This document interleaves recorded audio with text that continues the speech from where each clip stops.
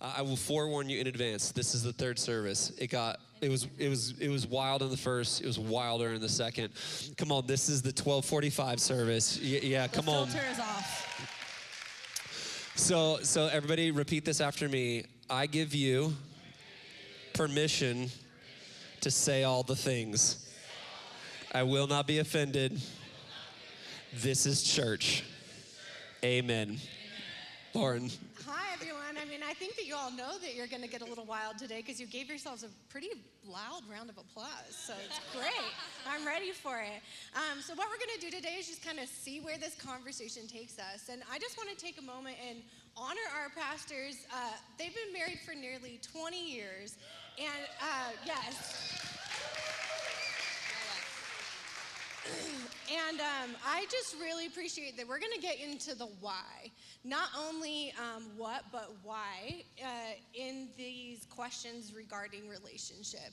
And I just think I would have killed when I was a youth or at other points in my life to have had the opportunity to have our pastors who are totally, completely normal people up here and answering questions the way that they're going to answer for you today.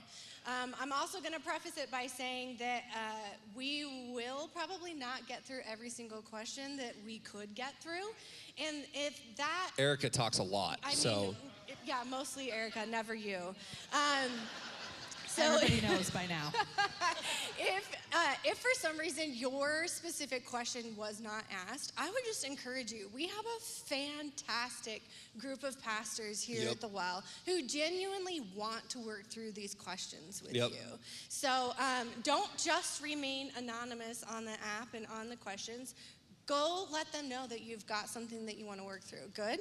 All right, so in addition to the questions that we already have planned that we're going to attempt to work through, we'll get through some of them for sure, there's going to be a number up on the screen, and we're also going to allow you to send in live questions. I will do my best to pepper those in as much as possible, and we'll just see where it goes. Good? All right, so I actually made up my own question for the first one. So you guys have been married now for nearly 20 years. So what is it that you are doing or that you want to change in your marriage to help prepare you for the next 10 to 20 years? That's a great question. What are we doing now and what would we change? So we've started talking a lot about this next decade. For one, that's been a conversation in our house for the next 10 years, as well as realizing that we've probably got a good solid 20 years of us left ministry-wise to lead our family, lead each other, and lead this church forward. So right now, the thing that we're asking the most for from God is wisdom, discernment, and discretion. The world, how many of you would agree with me? It seems like it's getting harder right now. And we know that the enemy would love to put a wedge in between us as we fight for the future, as we fight for our kids and we fight for the church. And so for us right now, we're actually drawing closer to each other. We're working on a lot of things. We've talked about this before, but we go to a counselor. We've got pastors and peers and leaders in our lives. So we're doing everything that we can to sharpen to sharpen who we are as individuals and to sharpen who we are as a married couple. And two, we're focusing on our kids. We're in a new season with our kids as they become teenagers, where we're really having to dive into that section. Like, what does it mean to lead our son well, our teenage son well, and our soon-to-be teenage daughter. Our 5-year-old's easy. She's just like a crazy teddy bear right now. But those two teenagers as well, like, we're getting older. And so I think it's just changing kind of the disposition of who we are, and that's fleshing itself out in our marriage.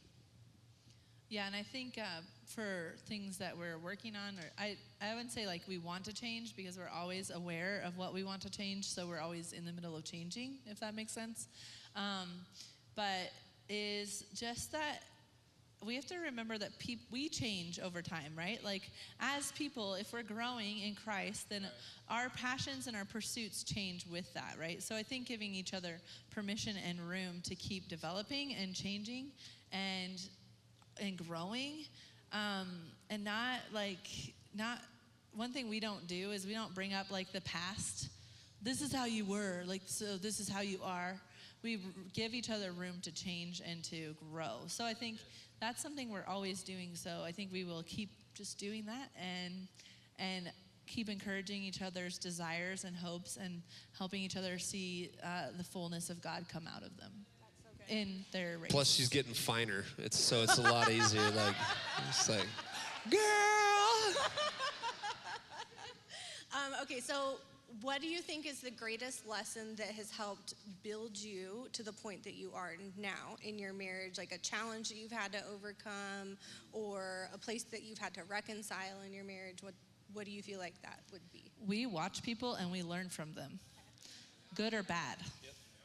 We learn what we do not like, and we learn what we like, and we apply those things to our marriage, and to our life, and to our ministry. Yeah. So we've learned from pastors and leaders. We've been under people that we're like, I wouldn't do that way. Let's do this way and try this out. And then other times we've looked back and go, oh, I realized why they did that way. Actually, that was healthy. And, so we've learned on our own. But I think that's one thing, is we always watch and learn and grow and are kind of like paying attention to what can apply to our life to make it more fruitful and better. And obviously reading our Bible a lot. Yeah. And I would say too, I think every relationship's different, especially every marriage is different. So we go through different seasons at different times. Some people have really hard moments, maybe in the beginning of their marriage. We had a pretty it was smooth sailing for the first little while in our marriage. For 7 years. Seventh year was something. 7th year was, I don't remember. Moving come to on, Utah, somebody. planting a church. Yeah, planning a church, kids, all the stuff. And then the past couple years, with the climate that we've been in, the changes that have taken place, the growth of the church, all of the pressure that's come, personal circumstances that have been insanely heavy, that those of you who are close with us have walked through. In those challenging moments, her and I, instead of fighting each other, fighting for each other. And that's changed the game. I would actually say that the past 3 years of our marriage has been some of the deepest work that we've done in our marriage. We've done other deep moments of work, but this 3 years, we had to dig deep. We had to go for it. I think if there was a moment that could have really rocked our marriage, it was these past couple years that we've walked through. Many, you guys are close with us.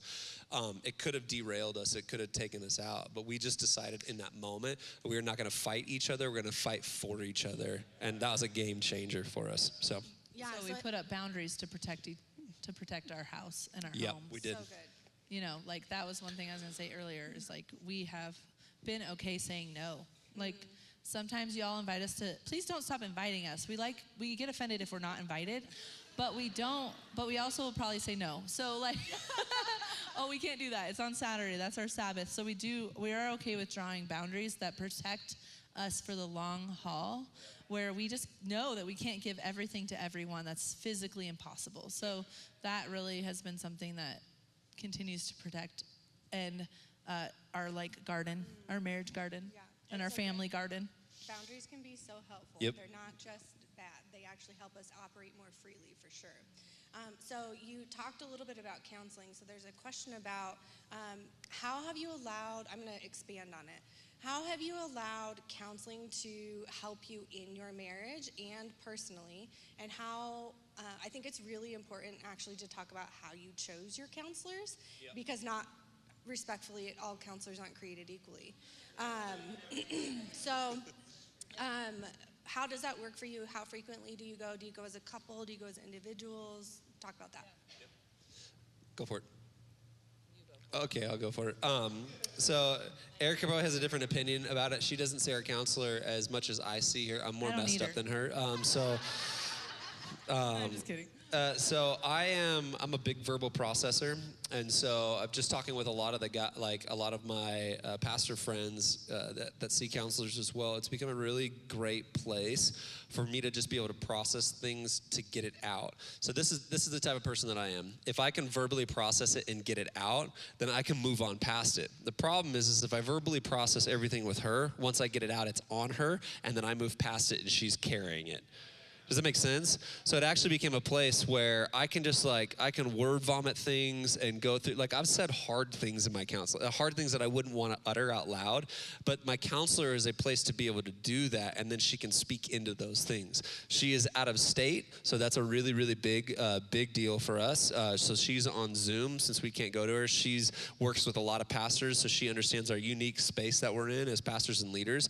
But for me, I've been able to process a lot of different things with my counselor, and she specifically works on the health, the mental part of that reality, okay? Where I'll go to pastors and leaders to help me with other things, people like sages in my life, pastors who are older than me, to speak to where there's that really strong spiritual dynamic of it. But other things like when I lost my brother last year, like that's a big thing for like my counselor to be able to help process through, or stuff's coming up, or the pressures of minute, like she deals with the health, the things that she's trained to do as a counselor and a therapist. And so I'm a huge advocate for that. She is a Christ follower. She works with pastors. She's older than I am by probably 30 years.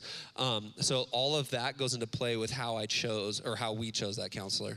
And also, if you go to a counselor and all you do is talk and they don't talk and they don't ask challenging questions and they don't lead you somewhere, you're not going to a counselor.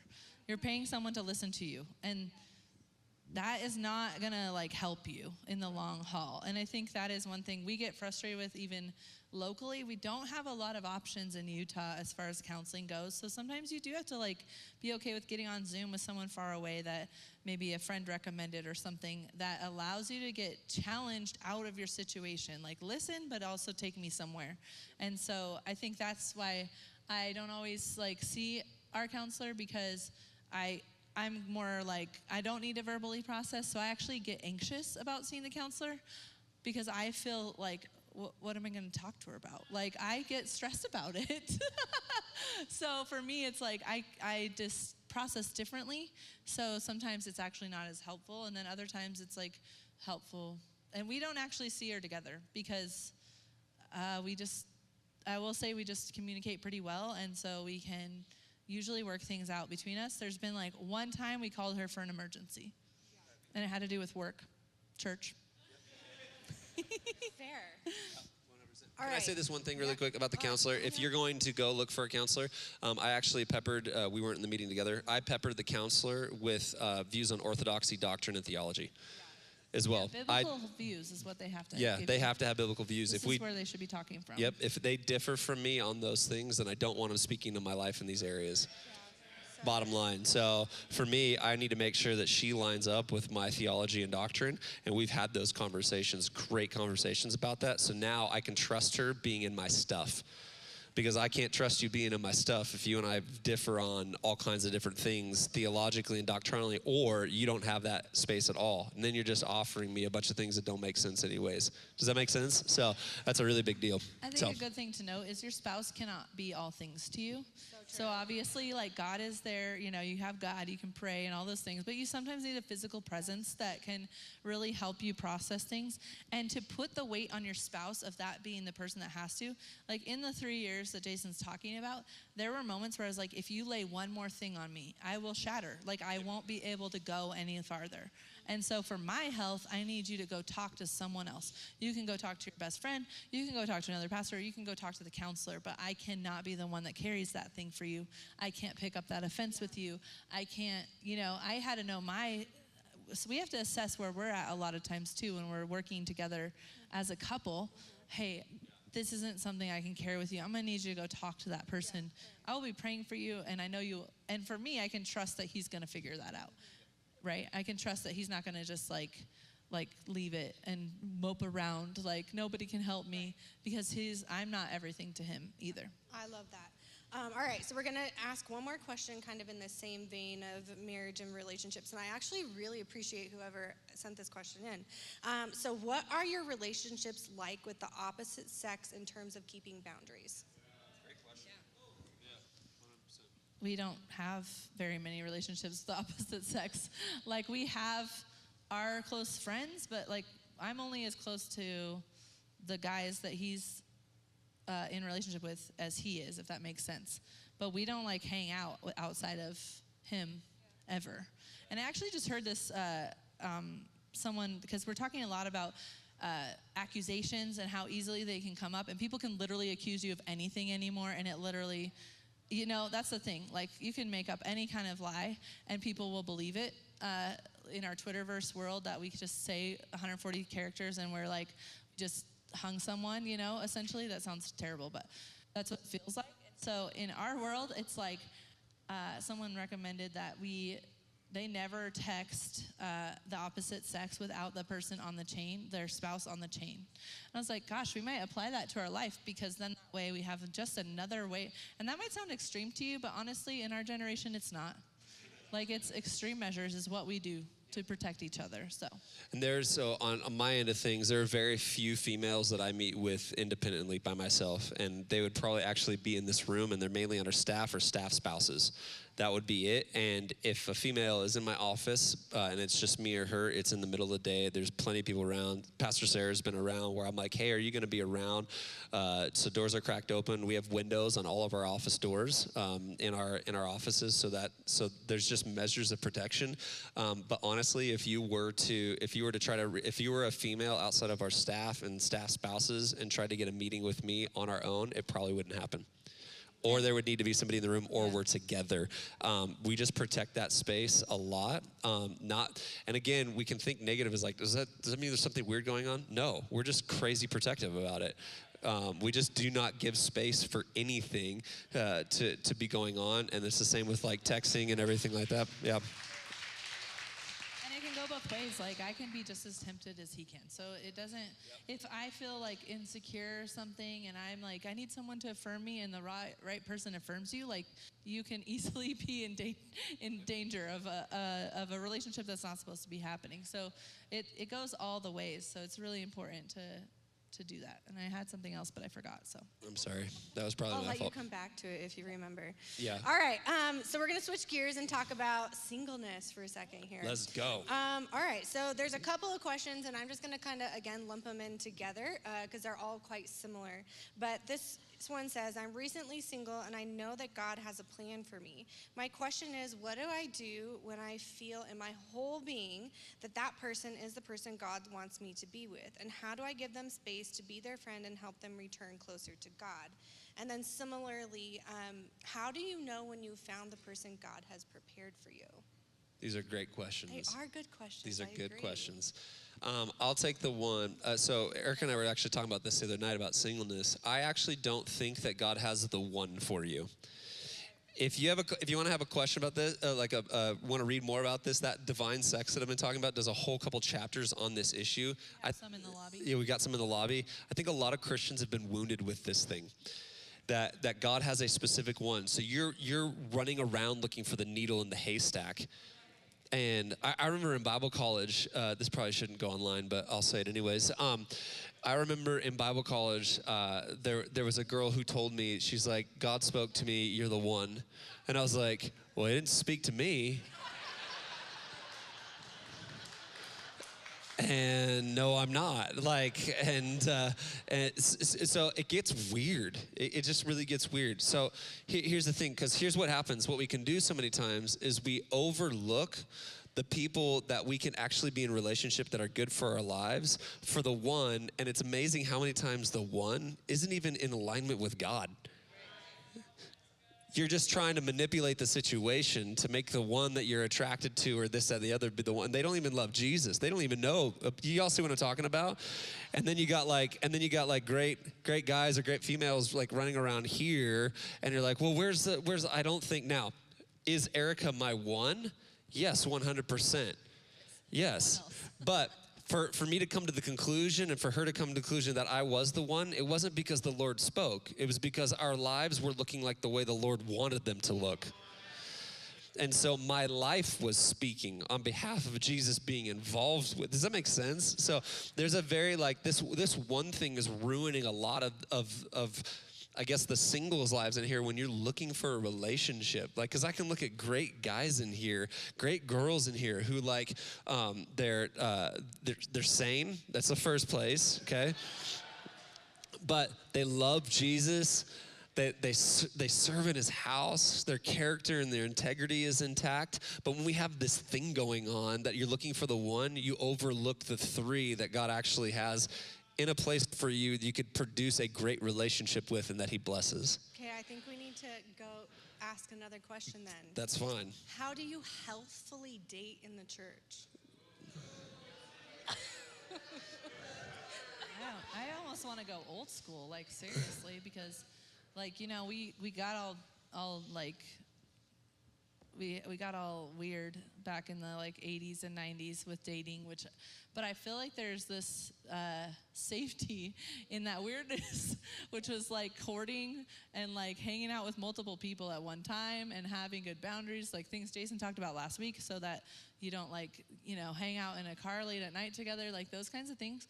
Honestly, I'm not joking. When we talk about extreme measures, we're really serious, because the call of God on your life is far more important than messing it up for this person that is temporary, And so often they are temporary, So I think dating in church is really hard. And when you do it right, see, what's heartbreaking is when you do it wrong, we know you did it wrong. Because when you break up, neither one of you are here. It's like, who's going to go to church at the well, that place that we love? Dang, girl, you would just whack. That's when we know it's wrong. We're like, you wouldn't feel that way if you broke up, if you were dating in a healthy way, and you had said, this isn't working. Yep. We're done, but you know what? We can still remain in relationship. We can still see each other across the way from each other. We can just be in the same room because we did it in a healthy way. We didn't tie ourselves together physically, which is a soul tie thing that we can talk about. Biblical soul ties is a real thing. Like when we get married, the two becoming one is a soul tie. And, Paul talks about that regarding, do you want to talk about what that? you're in unity with. And so he talks about in 1 Corinthians 6, where he talks about if you come together, if you come together and you unite yourself with a prostitute, right? It's a tie. They're coming together because you're united in Christ as well. So you wouldn't go and unite yourself in this way if you're united with Christ. But your body is a temple of the Holy Spirit. So there's a lot of ethic in here in this way. And so many of us are running around tying ourselves to a lot of people. And so what she's saying, especially healthfully in church, if you guys can't look each other in the eye, that means that things were probably not done the right way. Versus being able to amicably go, hey, yeah, like we're going on different paths. And God has different things for us. And because we did our dating relationship right, we actually remain friends. Our friends remained intact. And we can celebrate each other as they move on into their relational journeys. That right there, like you just don't see it that often. But in terms of dating right, I think one of the greatest ways that you can date or figure this thing out as a single is date in groups. Now, I know that sounds in our modern world, because we're all independent and we're all these different things. It's working for us so well. Dating in groups sounds like old school and so on. It's like so ancient and everything like that. You know what I've found is in groups, you actually learn more about people in groups than you do one-on-one at a coffee shop, right? Because they can lie to you. Oh my gosh, they do lie. Right? But in a group, when you watch him, everybody's like, I don't even know what they're called anymore, like Christian Mingle. Yeah. Like what are our sites these days? I don't know. They change all the time. Bumble or something. That might have been from a movie. But they're all just giving you, it's Instagram. It's giving you the best highlight version of what they might be, but actually just wish they were, know? So, and funny enough, you mentioned in Divine Sex, he talks about this. Dating sites. I'm not against dating sites, but you need to think about this for just a second. This was profound. Their whole application is to make money. Can we all agree on that? You guys sound like you're doubting me when I say this. How many of you agree with me that a dating site's point is to make money? Some of you are like, I don't want to. 4 of you agree with me. Okay, let's just try this again. We live in capitalism. Okay, a dating site, they don't have Cupid sitting in the back with this altruistic view hoping that Joe gets a girl. Okay? They got some algorithms, but if you study, and so this whole Divine Sex book talks about this, if you study it out, their algorithm leaves certain things out because here's their end goal. Their end goal is to make sure you come back. Yeah.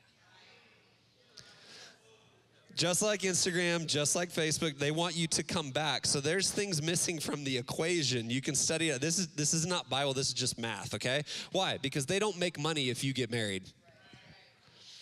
Funny enough, there's another study that was done is that people who have gotten married through dating sites, if they don't delete all that stuff and walk away from it, when they find out they're married, they actually pepper you with more advertisements for a dating site so they can click into the issue that we have in this generation, which is FOMO. Just go read the statistics. It's wild. It's in that Divine Sex book. So what they're trying to do is they actually need you to come back. So if we can work at getting you divorced, because you saw something else that I missed on, then we're going to get you back. It's money. Simple. That's not a conspiracy theory. It's just money. So, anyways, that's a long bunny trail to get to this place where I think you should date in groups. Well, just be slow. Be okay with taking it slow. Everything in our world is so fast, and you just want it now so bad. Well, if you want it now that bad, you first of all need to go reassess your why. I'll give you some tips, okay, for our singles and for those who are divorced and want to not be single anymore, want to find somebody, all of that. But if you are dating, ready to date, okay, here's how you know if you're ready to date. Ready? Okay, first of all, assess where things went wrong the first time. Most all of us have been in some kind of relationship, so assess where things went wrong. And if you were divorced or are divorced, like ask God to search your heart and allow you to see where you went wrong and repent. Repentance is key to the success of our relationships between us and Jesus and between us and humanity. Okay? Repentance is key for this thing to stay open to communication. Repentance is key for me and my daughter to have a relationship when I go wrong as a mom, which happens. When I say the wrong thing, when I get angry, when I blow up, when I say hurtful things, like repentance is the only thing that is going to restore and keep that relationship open. We have to be willing to go backwards and say, God, what did I do? Where did I miss this? What does the Bible say about this? So that's the second point. Get a biblical framework for your singleness. A biblical, the Bible. Biblical. Most of you in here don't even believe that the Bible is the authoritative word of God. That's where the problem starts. If you don't believe this thing is the authoritative word of God, you are like, you're building your foundation on sand. So every relationship you build is on sand. Because you have no authoritative conviction that you can say, this is the word, I can stand on this conviction, and I cannot be shaken. So when you have a biblical worldview as a single person, you're not out there trying to find the one. You're not out there trying to figure it out. You're out there living your best life, honoring God with your life, expanding your relationships, getting to know people, producing gospel-centered relationships, like bringing people to the gospel through your singleness. So getting a biblical framework for your singleness is necessary, and then being content in your singleness. Like Jason says that there's not like necessarily one for you, but I would add to that when you are running the race of Jesus, the one will not the one, but people who are running that same race will show up alongside of you. So it won't be that hard to figure out, well, could I mesh with this person? Are they chasing God the same as me? Yes, because they're running beside you, you know? The third thing is, as you feel led to date, do so with healthy boundaries, which we kind of talked about, and in God-honoring ways. In the same way that we would encourage you as any single person in any marriage, do your life as unto God. And when you're doing it that way, you're not likely to go very wrong, okay? When we think about how we honor God in our marriage and how we honor God with our parenting, how we honor God with our singleness, how we honor God in our friendships, we're going to do life right, okay? And God's going to be honored. And then fourth, as a single person, do not date someone who isn't running the same God race as you, okay? So do you want to get into unequally yokedness? Well, or do you have another question? I think I have another question. So okay.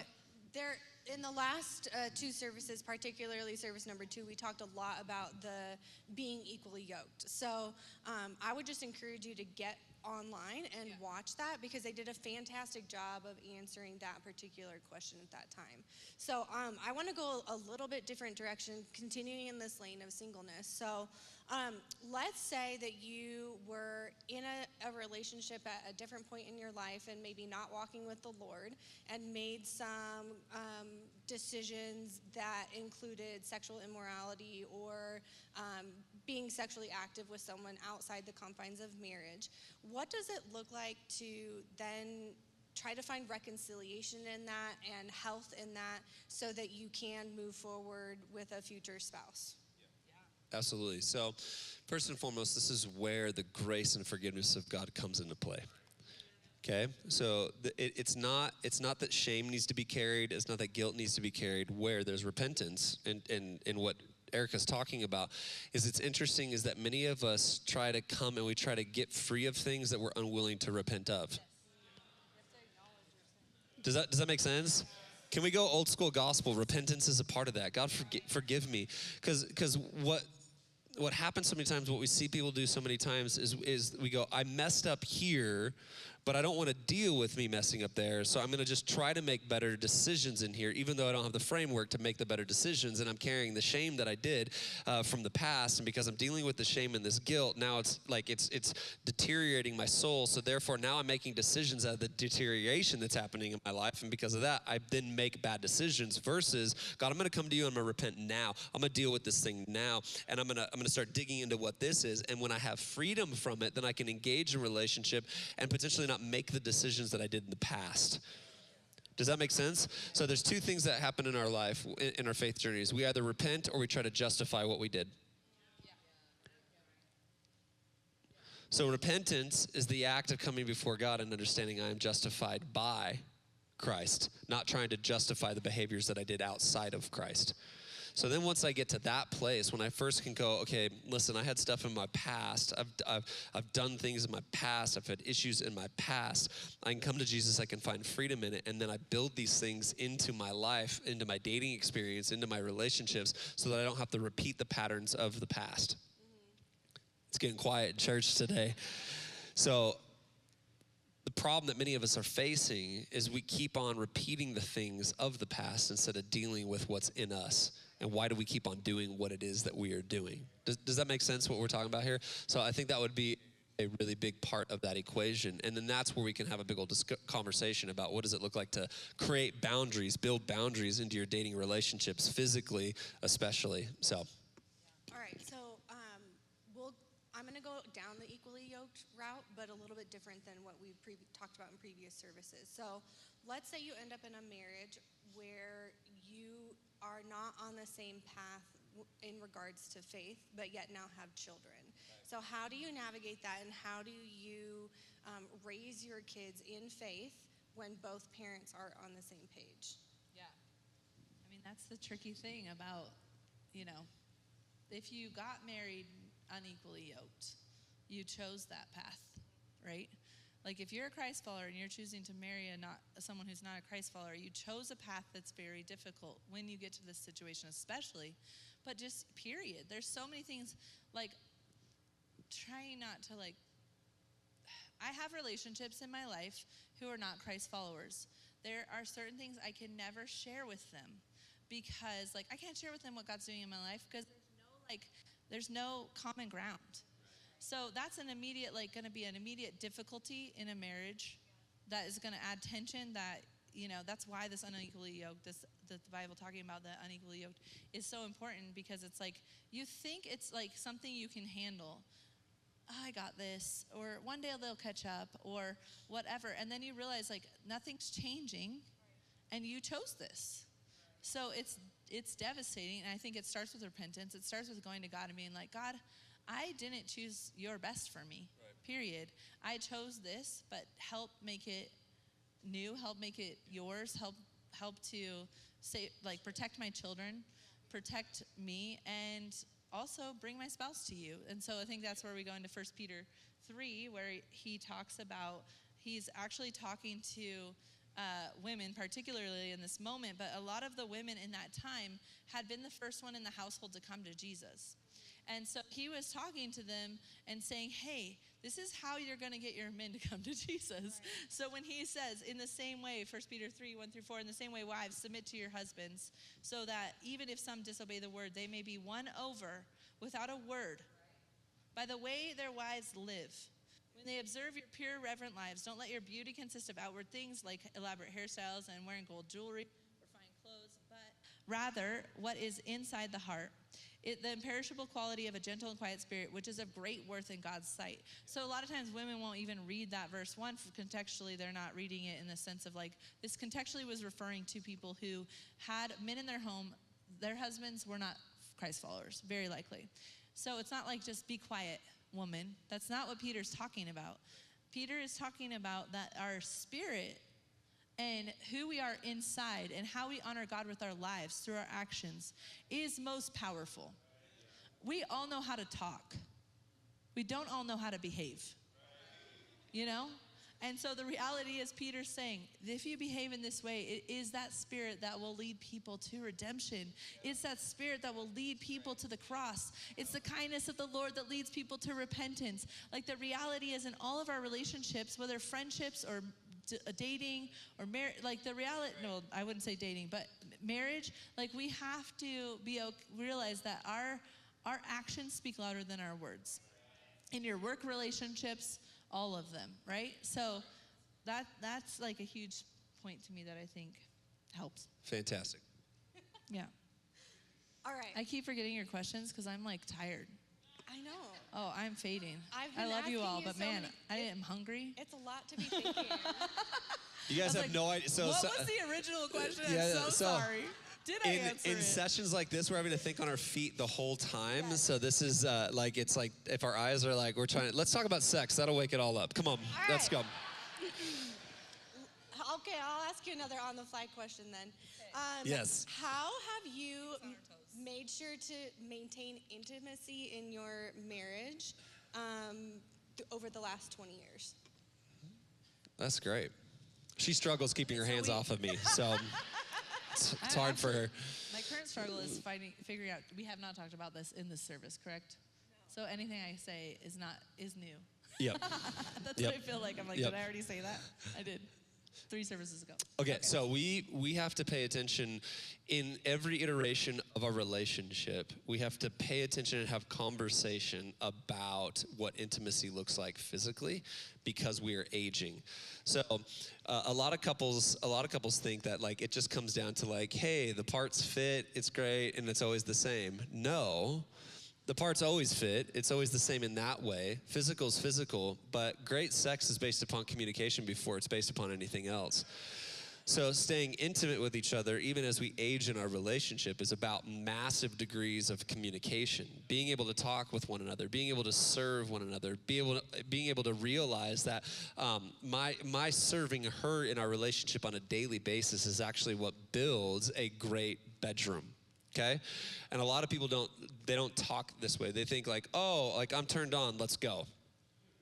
But it doesn't work that way. For guys, like we have a little bit easier of a time with that for sure. So like, for instance, I know that I have to serve her in certain, like I have to be, like I submit to her, I serve her, I'm looking out for her all the time. I'm not just going to her when I want sex.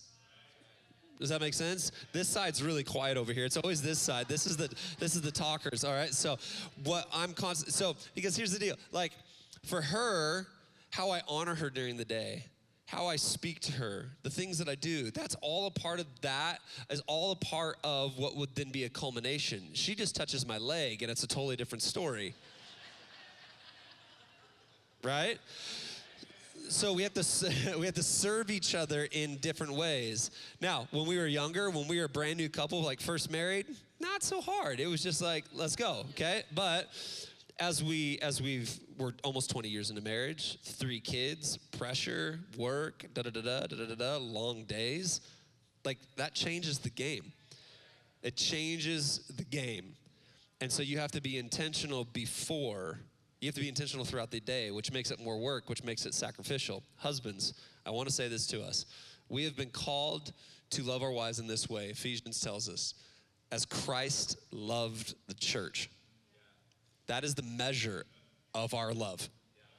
And how did Christ love the church? Sacrificially to death. He gave his life. Come on, somebody. And so at the end of the day, I've got to make sure that I'm constantly what revs her up is when I'm giving my life. And then the act of lovemaking becomes worship. Now, for some of us who don't have a biblical framework on this could be a weird conversation, but it's not just lovemaking, it's worship unto God. 2 bodies, 2 people who have given ourselves first to the Lord and then secondarily to each other in purity and in vulnerability and keeping this space our space. The culmination of our communicative relationship, the things that we do, our parenting, all that actually becomes worship unto the Lord. She said this in the first service. I thought it was brilliant. She's never said this before. It's actually not love making, but it's spiritual warfare. Yeah. Come on, somebody. And so I think that's how, and then over the years, different iterations of our marriage, we've just had to talk about things differently. We said this in the last service well, I won't get into that right now. We've had to talk about things differently. It's just constant communication. Right. So your seasons change all the time. So you could change a job, that's a change of season. You could move your house, change of season. You could have a financial stress, change of season. Like, you literally need to be talking all the time, because these things affect our intimacy. They affect our ability to be vulnerable. And so we got to realize, like, oh, the weight you're carrying is affecting your ability to be vulnerable right now.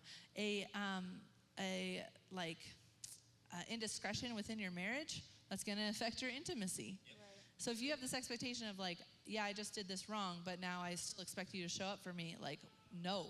You just broke the vulnerability that was supposed to be safe between two people. Yep. So I think that the reality is, like, that's a whole other thing on its own. But in every season that's changing, we have to just be patient with each other. We have to not take offense to what we aren't getting.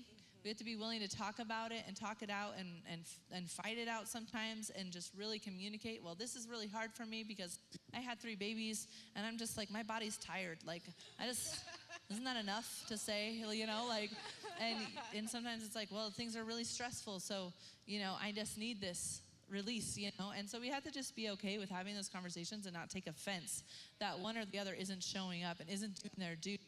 1 Corinthians 7:2-6 says this: a husband should fulfill his marital duty to his wife, and likewise a wife to her husband. A wife does not have the right over her own body, but her husband does. In the same way, a husband does not have the right over his own body, but his wife does. Do not deprive one another, except when you agree for a time, to devote yourselves to prayer. Prayer. I don't see many of you just sitting in your prayer closet for 24 hours a day. So that means we're probably making love, okay? So then come together again. Otherwise, Satan may tempt you because of your lack of self-control. So this is the reality. The Bible it's like God already knows. Like, we have issues with our self-control. Right. So intimacy with each other is going to help that. That's where I say it's spiritual warfare. Yep. You are literally saying, I'm content for you as my husband, or I'm contending you as my wife, so that you don't feel tempted for anything else but me. And that's not temptation. That's the beauty of marriage. Yeah, it's protective. Yes. Sex within the context of marriage is protective. Yep. It's protective. A few things to note. Sex is not a reward. Sex is not a demand. So Paul would go on to say, I say this as a concession, not a command. Okay? So when we go ahead and read 1 Corinthians 7 and say, like, your body's mine. No, that is not what Paul said. Paul said, essentially, like, we are responsible for each other. What's yours is mine, what's mine is yours, but that doesn't mean we get to abuse it. Yep. It doesn't mean we get to demand things from each other. And pause there. This is really important, too, because what happens so many times. So many words. I know, so many words, but it's good things. What can happen so many times is the drive that one or the other has towards the other person isn't built off of pure motives, it's built off of impure motives. Yeah. Right? So the desire from sex is being driven from the porn stuff that's happening every day. Yeah. Or the movies that are being watched, or the novels that are being read. And porn's not just a male issue, it's a female issue as well. So that's the motive as well. We got to pay attention to motive matters at the end of the day. So if a husband and wife are serving each other, it is not serving if you're trying to fulfill a desire in you that it's been created because of a deviancy 3 hours earlier. Is anybody with me in church today? Okay, this is a really big deal, because we're like we've sat in meetings with people, and it's like she's like, I'm struggling with having sex with him, and he's like, she won't, and I want to have sex with him, everything like that, and then I've got to ask the question, like, well, what's going on? And then you find out that there's this massive addiction, this massive thing going on in the background, and it's like, well, no wonder there's a wall. Y'all see what I'm talking about? So the reception, it's called love making, not desire fulfillment. This is called love making, not abatement of flesh. Your spouse is not the tool necessary to abate the flesh. Your spouse is the helpmate that's been brought into your life, to which you serve with your body, and vice versa. Two very different issues. One is worship, one is deviancy. So good. All right, let's land the plane with this question. We're going to speak specifically to our teenagers. And now, you are single. At least I hope you are. Yes. So until they're 32. What advice do you have to teenagers for dating and being in a relationship? I mean, I tell my son this all the time. He's 12, and I hope he won't hate me for saying this, but he's not here, so that's his fault. But he has lots of crushes, you know, and I tell him all the time, like, you can tell me about your crush, but you don't even tell him them. He's really bad at this, though. He really loves cultivating little relationships. And I'm like, what are you going to do with it? Can you get married? He's like, nope. I'm like, then what are you going to do with it? You can't do anything with it. So, frankly, even though we dated really young, and I would just never recommend it, because you just can only, frankly, it's the same thing Paul is saying, essentially, is time just gives us more temptation. Right. So the longer time you're with someone, the more temptation, unless it's in a marriage covenant, right? So for my teen, I'm like, honestly, I don't know if I will. I don't know what I'm going to do when they're 16 and genuinely have an interest that they could actually cultivate. I might be like, let's just pause on that. We can't do anything about it right now. You're not ready to get married. You can't pay your own bills, So I do think there is like some protection from parents that we need to add and be okay with being like, yes, that is what the world's doing, but we're not in the world, right? We are in the world, but we're not of the world. We're going to do things differently. So also being unapologetic of like, yes, every child has an iPhone. I don't care. You will never have an iPhone. Like, as long as you, frankly, live in my house, you'll not have an iPhone. And so it's just being okay, and I'm not judging anyone who does, just so you know. These are just the rules that we're realizing that in order to protect my child's mind and heart and soul, which are far more important than anything you can do in 5 minutes on a phone, I'm going to do that every day, 1,000 times on Sunday, So I just would encourage, like, as a teenager, it's what you want. Like, it's a desire of all of our hearts to have quality relationships. It's a desire of our hearts to be loved and to love someone. That is absolutely normal and healthy and a part of our God-given design to be in relationship. But in right timing, it's going to be so much more incredible than in wrong timing, where you end up making mistakes that you got to go back and ask God for forgiveness for. You got to go back and mend. You got to realize that now that can never be given back to you. So just realizing, like, we did it, we practiced it, we tried it. It was terrible. Like, we broke up like 18 times. It was so dramatic. I would never recommend it to anyone. So we just say 32. Wait till you're 32. 32. Your brain isn't even developed as a male until you're 25. So, frankly, none of you are adults yet. No, that's great, and I think it actually parlays. It's not just. I would actually give teenagers the same advice that I'd give singles right now. Let's be very clear in church today. What Erica just said. We are all wired and designed for relationship. Yeah.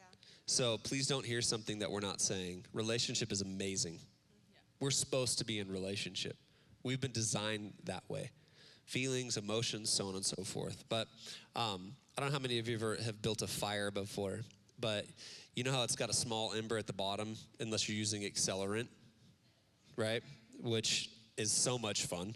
But what do you have to do? You got to blow on it.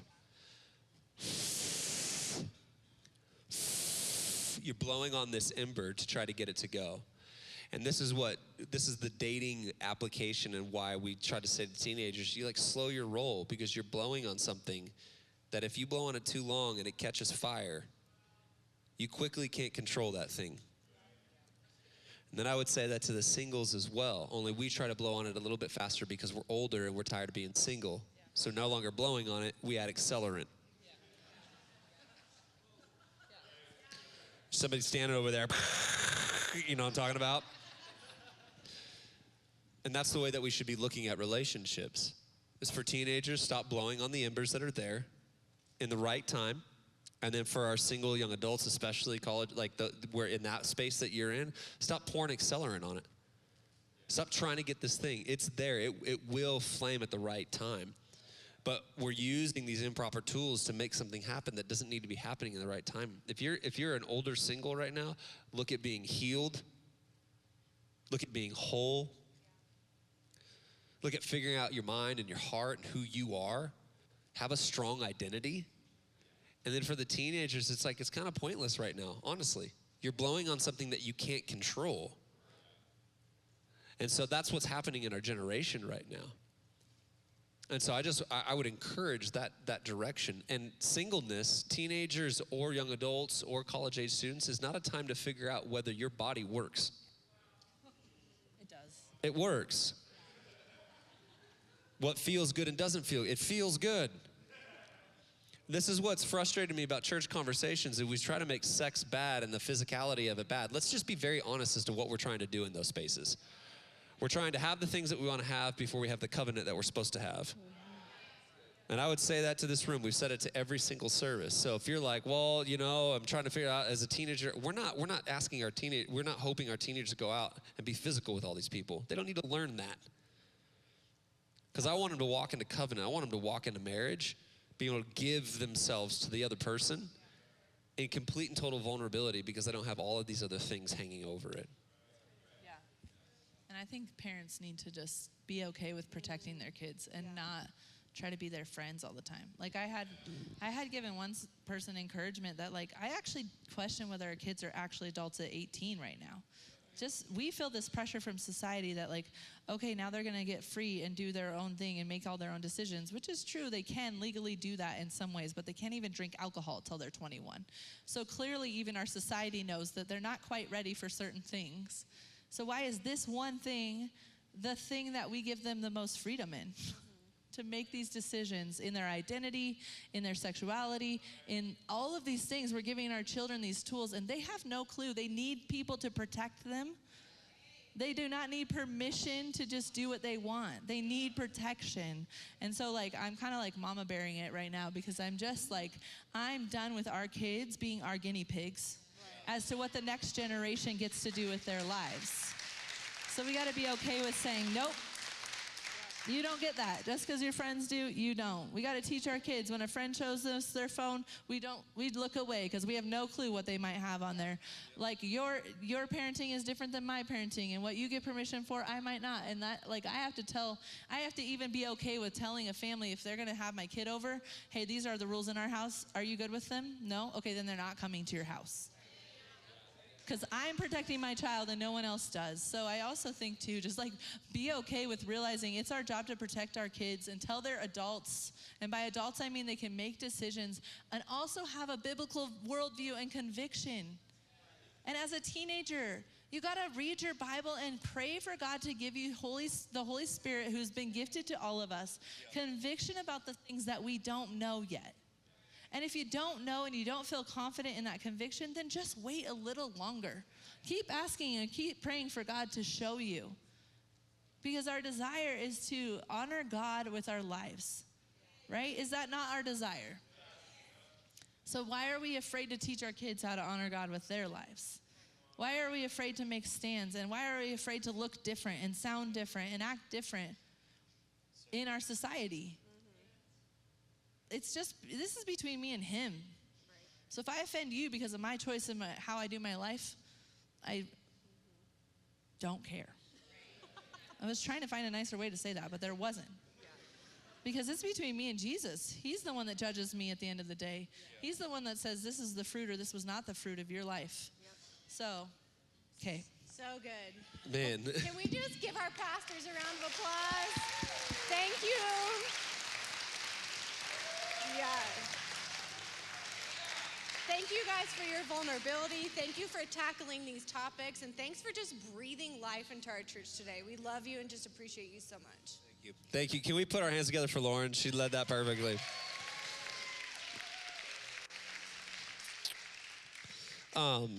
Stay here with me. So we've taken some extra time today. I don't know how the team's going to throw up all three services because they've been vastly different. Maybe we just put all three of them up so you can wade through all the stuff. I want to say this. I feel prompted by the Holy Spirit to say this right now. Do not leave this place with shame on you, but leave this place with shame off of you. These conversations, we're being very clear. How many of you appreciate clarity right now? Like, we need clarity, okay? So, but never mistake clarity for shame. And I think that's what can happen sometimes. We got into it in the last service. Like, our personalities are just, we're like straightforward in our personalities. Like, you're just not gonna get a lot of fluff around things because we're living in a generation right now that needs grand clarity. So we don't want you guys to walk away going like, well, what do they think about, like, no, it's pretty clear what we think about things. But more importantly, I don't care what we want to make sure that you know what this says. So in every service, if you don't believe me on these things, go to your word, ask all the questions in the world. We will lovingly sit with you and do that. But I want to say to us today, across all of our services, we've said this, don't allow shame to be on you. Some of us are learning. Some of us are new to this. Some of us are coming from really hard backgrounds and backdrops. Some of us have made mistakes. There's a difference between mistakes and rebellion. We said that last week. And so as we process through all this, as we journey through all of this, we want to make sure that freedom's being found in this place. But we do believe that the greatest degree of freedom that you and I will ever find is in and through his word, in and through his counsel. And I will say this, as your pastor, the sexual ethic, our marriages, our identities, our gender, the Bible has something to say about it, and the bar is very high. Come on, somebody, I said the bar is very high. There is a standard. Come on, there is a standard to which God says this is what it is. And I'm telling you, if we can live this out, our marriages will be healthier, our churches will be healthier, our families will be healthier, our society will be healthier, culture will be healthier.